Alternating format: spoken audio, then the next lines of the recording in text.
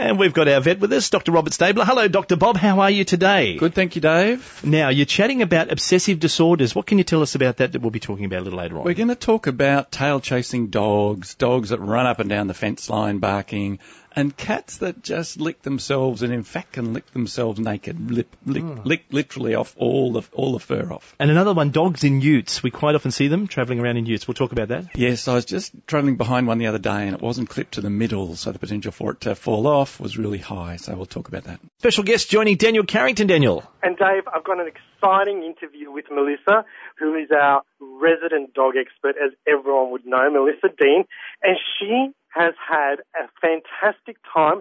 We're going to be talking to her from Budapest in Hungary. Hello, Melissa. Hello, how are you? Fantastic. Fantastic. This is Australia calling. I've always wanted to say that. This is Budapest answering. Look, what are you doing there? I'm actually here with my kennel partner who's judging a dog show at the moment. Okay, so it's like a big international dog show? It is. There are 5,000 dogs here. Oh, wow, that's really big. And when you think about, like, the biggest Australian show, which is the Royal in Sydney, has about 3,000 to 3,500, you're attending one that's got 5,000 dogs. That's right, and that's not the biggest show they have over here, but there are 5,000 dogs. Can you tell us, like, where is it held, what does it look like, and what breeds are being shown? We're in Budapest in Hungary at the moment, and it is an all-breed show, so there are lots and lots of breeds being shown, but I have seen 3 breeds over here that we don't have in Australia. What are they? Interesting. One's the Moody. It's spelled M-U-D-I, and they're a herding dog, so they belong in the same group as my Border Collies. And they're kind of a cross between a Pulley and a Pumi that we do have in Australia. Okay. Another one that I've seen so far is a Cotton de Tulia, which is a little dog like a Maltese Terrier, but they actually have a coat that feels like cotton. The owner let me actually touch it. It was really interesting. And the other one is called a Magaya Agar. So there's a word for you. Well, you've had 2 fancy names, haven't you? I know. So not like Border Collie, no. Or Australian Shepherd. Yes, or a Weimaraner. Of course, how could I forget that one? Of course. So it must be amazing. I mean, just having to see that breed that's got a coat that's like cotton to touch is incredible. So that would be something different that we don't even get here. Wow. Okay. What are the breeds that you were most interested in, and how would you rate, I guess, the quality of the dogs that are being shown over there as opposed to the dogs that we show here in Australia and their quality? Well, I don't think it's any surprise to anybody who has listened regularly that the breed that we came over to judge is the Border Collie. We actually got, my kennel partner Lauren got an entry of 84, which is the largest entry they've ever had of Border Collies from 15 different countries, which I think is amazing, yes. The quality in Australia is far stronger in the Border Collie, simply because we are the country of origin, and I think we've come a long way in developing the breed. But there were some truly outstanding dogs. She found some really fantastic dogs that I think would fit easily into the show rings here in Australia. The best of breed dog was a young male called Vamoose, and he was really lovely. I could take him home. Mel, I know in Australia when we go to shows, they're held outdoors on the grass, and it's wonderful. We've got a good environment for that. Is it like that in Europe? No, it's a completely different environment. They do sometimes hold shows outdoors, but because they have heavy snow in winter, especially in the area I am at the moment, they have massive indoor arenas, and the one that this show's held in, there's 15 different massive indoor pavilions, and and we are taking up just one of those. And the majority of shows in Hungary are held in indoor arenas. Okay. One of the other things you're holding there is a seminar for Border Collies. How did that go? Yes, the seminar was held just today, and it actually was very well attended. We had 40 breed enthusiasts come along and some actual FCI, so the International Dog Federation. We had some judges attend as well, and the feedback so far has been fantastic. Well, that's really good to be able to share your knowledge with other people from other countries. It's also very exciting when you get to talk to these people breeding your dogs halfway around the world, isn't it? It certainly is, and it's good to keep up with how everyone else is seeing our breed and seeing what problems are developing and how we can fix that. And we did focus a little on that in the seminar. And being that you've been invited there, as we know, with judging appointments and so forth, how have you been looked after? We have had a bit of a taste of what it's like to be a rock star. I think I know a little bit about how rock stars feel. Honestly, it's been amazing. We've been picked up at the airport and chauffeured to our motel and taken out on private sightseeing tours. We have our own interpreter. We have security so the exhibitors can't talk to you, and you get taken into your own dining room to have lunch with the rest of the judges. It's amazing. Amazing. Well, it sounds like you're having a really good time, and we'll catch up with you when you get back. Thank you very much for taking the time out from all your stuff that you're doing over there in Budapest to talk to us. Thanks, Mel. My pleasure. I'll see you when we get back. Vet Dr. Bob, and Christine's here now. Hello, Christine. Hello. How are you going? How can we help you today? Oh, I'm just calling about my dog. He's 7 years old and he barks a lot when people arrive and when they walk past the house. He's a terrier cross, so I know it's in his nature, but is there anything we can do to stop him from doing it?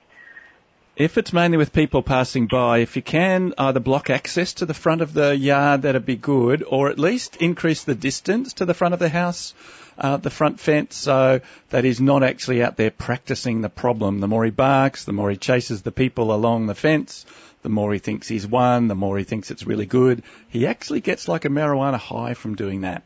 So it's better to actually keep him as far away as possible. If you're going to train him to be sensible, then you need to practice sit and stay with treats in the house, out the backyard, and then sort of when people go before people go by, sitting closer to the front of the yard, but not right at the front of the yard. And so you're actually helping him to learn to be settled at a distance and then gradually reducing that distance. The problem is being a terrier cross, as you said, he's going to be a little bit more potentially reactive, so we have to do that very slowly.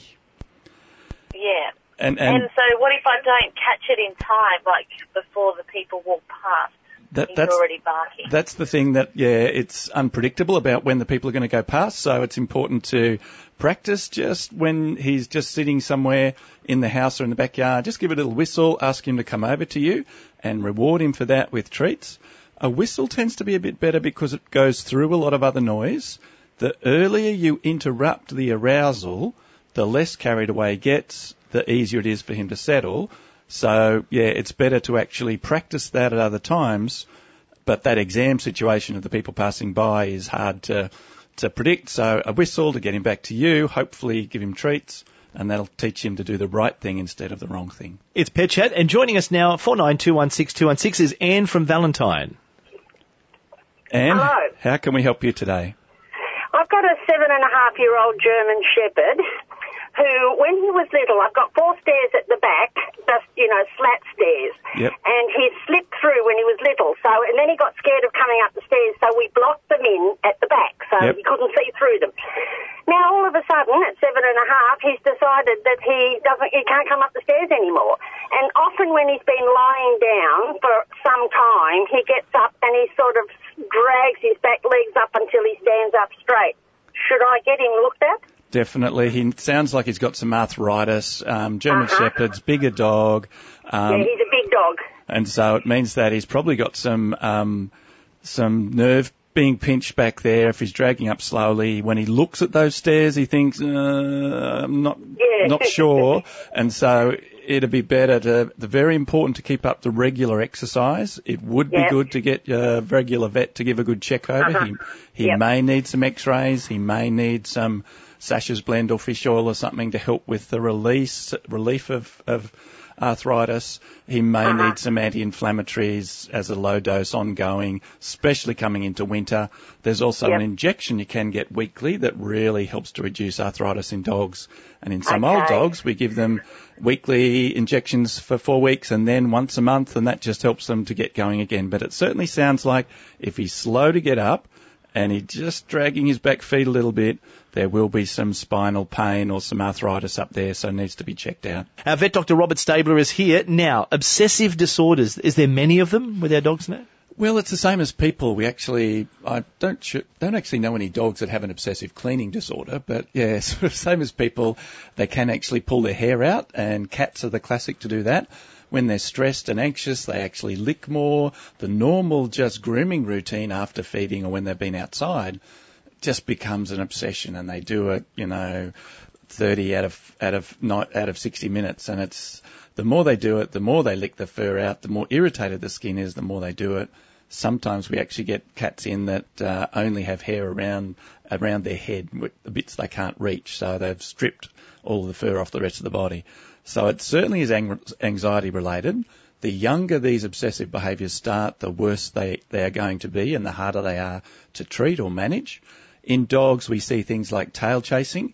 And I remember many years ago being asked by someone on the radio, are they more likely to do it clockwise or anti-clockwise? Well, having been asked that, I've been keeping a bit of a note, and it's either way.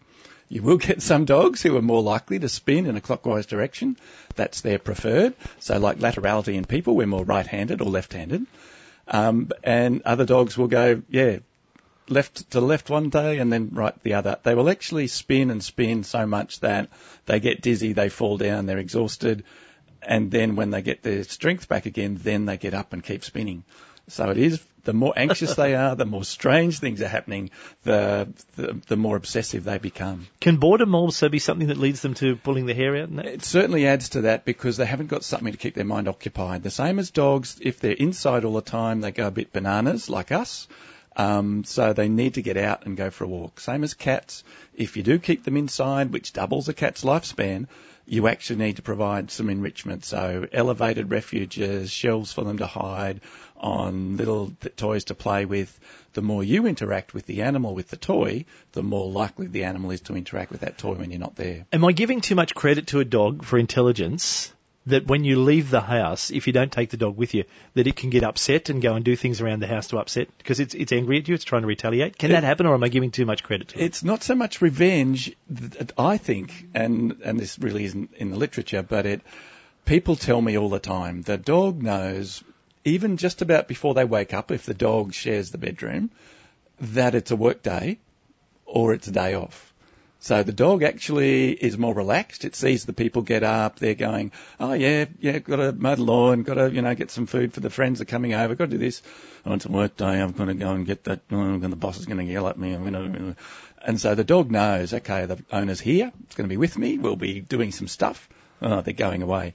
Some animals literally, from the time the person gets up, they hide in their bed, they stay away from them, they ignore them, or they will come over and jump on them and harass them and try and get them to, don't go, please stay with me. I know, I'll be really good, I will, please.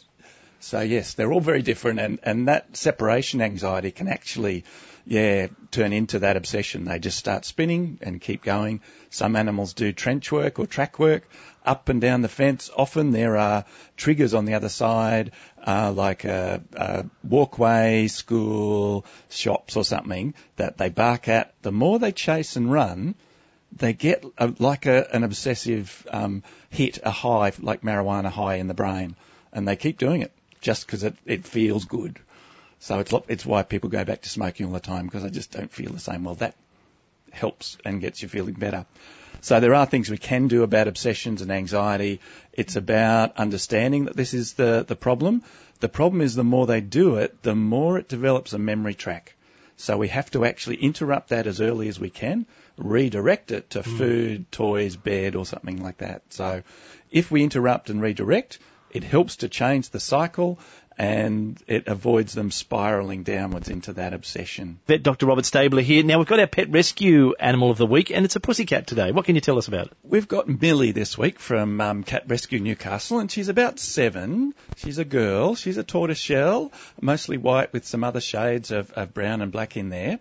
She's a bit anxious, but once she settles into a place, she's been really good at the foster carer's house and really enjoyed and settled in. So cats, when they're rehome, can be a bit uncertain, but once they settle into the routine, then, yeah, it's very hard to move them. Is there anything you can do to help settle them in? It's just about spending time with them, as we're talking off air, just about parenting. It's about investing time in relationship.